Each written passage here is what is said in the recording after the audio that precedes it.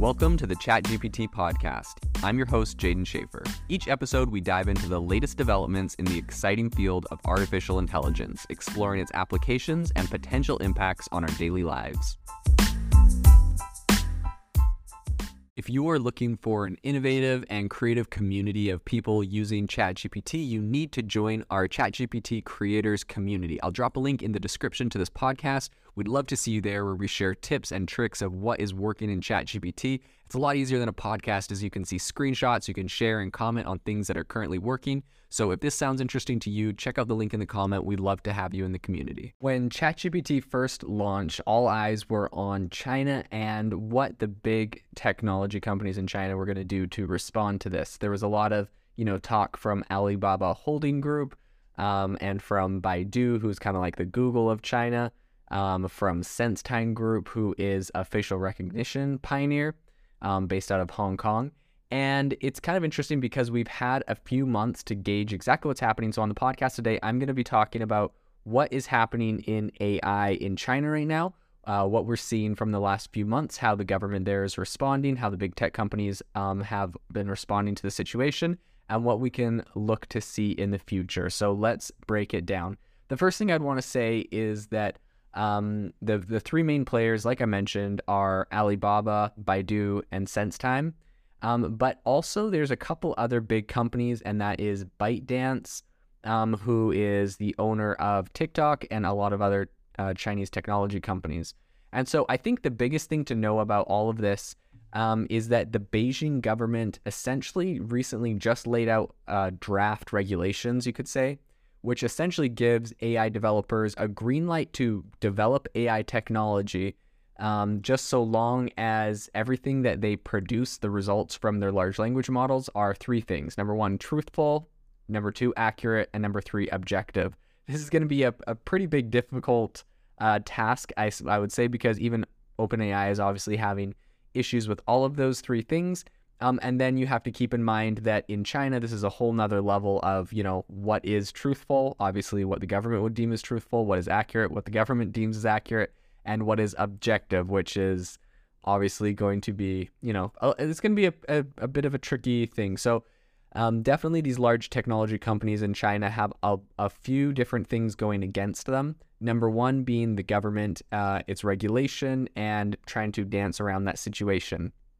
I mean, I think that they're probably already, they're all happy that they have the green light to go and develop this, but they definitely have stipulations that I believe are going to hold them back and make their technology not very relevant outside of China. But because the Chinese government has banned technology like Google Bard and ChatGPT, OpenAI, and all of the American AI companies, they do have time and space to kind of keep up.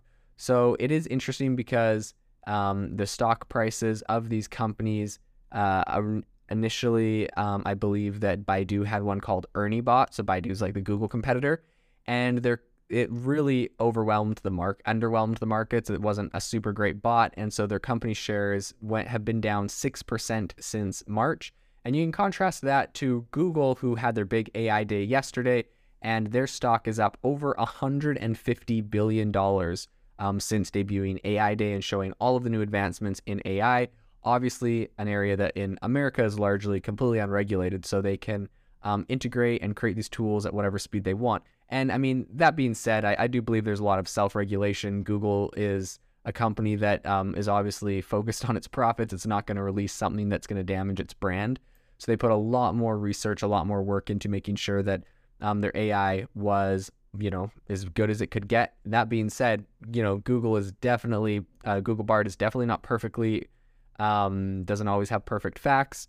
ChatGPT definitely doesn't always have perfect facts. And I think the fact that, they can label these things as experimental or under research or beta allows them to be able to release them, gather data, and improve them. And this is unfortunate that China's not going to have the ability to really do that. So in China, because the US stocks have been blocked, retail investors have really gone wild for any domestically listed Chinese AI stocks, or any stocks that even have like a small hint of having AI in them. So one called Cambricon Technologies, its shares have more than tripled this year because of that.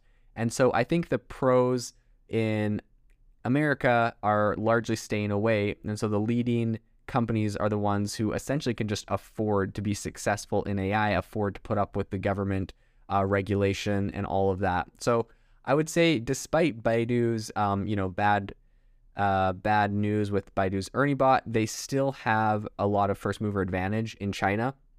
And I think that they've been investing in AI for over a decade at this point, and they have hundreds of PhDs in their company that is currently working on this. So it's obviously been a big focus for them for a long time.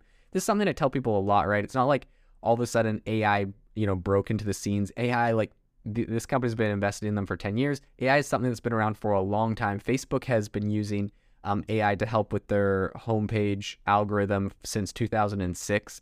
So it's nothing new, but it's definitely, with the advent of ChatGPT, super buzzy, super hyped up, and very talked about at the moment.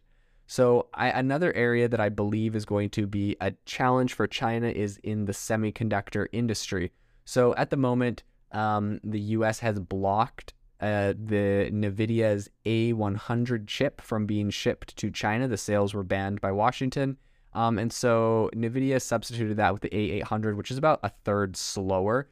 Still a good chip, I would say, but it definitely is a very real challenge that China's not able to get as fast or as powerful microchips. They have some, Chinese versions that are not quite as good, and it's going to be interesting to see how that plays out as they're trying to kind of fight against government regulation and chips. I would say, though, that the competition in China is still pretty tough. So Tencent Holdings, which dominates Chinese social media and online gaming, and then also ByteDance, which owns TikTok, are expected to really put up a fight in the artificial intelligence arena because they have massive data sets. So if you can just imagine all of the content and all of the information that ByteDance has from TikTok, right? They can pull in American consumers' data. They can pull in data from all around the world, all different languages. They can put transcripts on their videos, and then they have tons and tons of data on every single topic and what people are saying in every single area. And I think that alone is enough data to make a very substantial competitor to OpenAI and ChatGPT. And I'll be also interested to see if Facebook comes out with anything in the near future that is consumer-based, based off of their massive trove of information and data they have on customers on their platform. So I think that it's obviously going to be these first-tier players that have already broken in and are rather large that are going to be the winners. They're the only ones that can really put up with, fighting with the government of Beijing and doing all of what their, all of their stipulations. But I do think that this push for AI right now is kind of, a rehabilitation effort by the Chinese government for China's big tech industry, which essentially has been in the regulatory doghouse for at least 2 years now. You'll see large companies like Alibaba had their CEO. He just disappeared for a couple months, and then he came back and said he was just a painter after he criticized the Chinese banking system. So Chinese government has been keeping close wraps on big tech and on, the leaders of those industries, and has really been keeping them under their thumb for the last couple of years. And now they've kind of extended the olive branch and said, you're allowed to, we blocked all AI from coming into China, but you're allowed to pursue it as long as you follow our rules and evidently have just as strict of censorship and regulations as the Chinese government currently has on the internet. So I think that the new regulations definitely make this harder. And the difference is that in the US, models, these AI models, they can learn, they can be released. People can argue one way or another over how the best way to train them or to fine tune them or to get them to be more accurate, and if we need to make them more accurate, right? There's a whole debate going on. But in China, that's not going to be the model. The model is going to be strong regulation, and the companies are going to be liable if their chatbots produce answers that officials consider wrong. So this definitely is going to slow down the releases. They're going to have to really, really carefully test their products. And I think that it's going to be pretty difficult because they also have to keep an eye on what's happening in Washington, in the US, and how the regulations here are going, because inevitably they're going to want to follow those.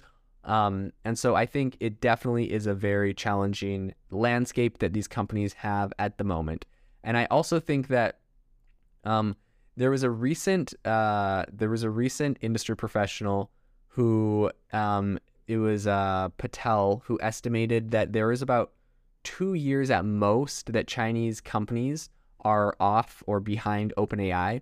So he thinks that Baidu's product is not as good as ChatGPT, but it's pretty good.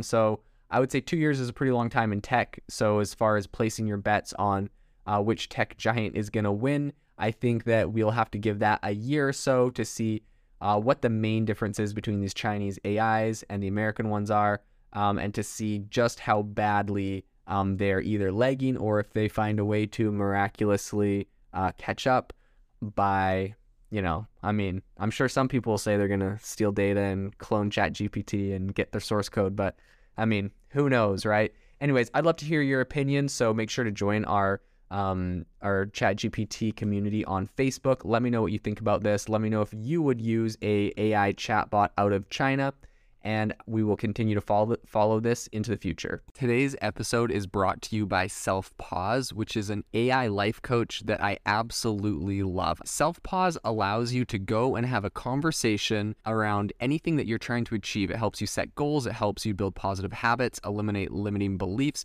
It's essentially just your personal coach for anything that you're trying to focus on in life. The best AI life coach. You need to check them out. Go download the app. This is something that seriously can change your mindset, and I am a massive believer in mindset. I know that if you change your mindset, you can accomplish anything you want to. So go download the Self-Pause app today, iOS and Android. This is something you absolutely need to get. The innovation in AI right now is absolutely exploding. If you want to stay on top of all the insane disruptions and innovation that's happening right now, you need to subscribe to our newsletter on aibox.ai. We send you daily everything that is happening, the news and the crazy advancements in AI technology straight to your inbox for free every single day. So go to aibox.ai, subscribe, and stay ahead of the curve on the world of AI.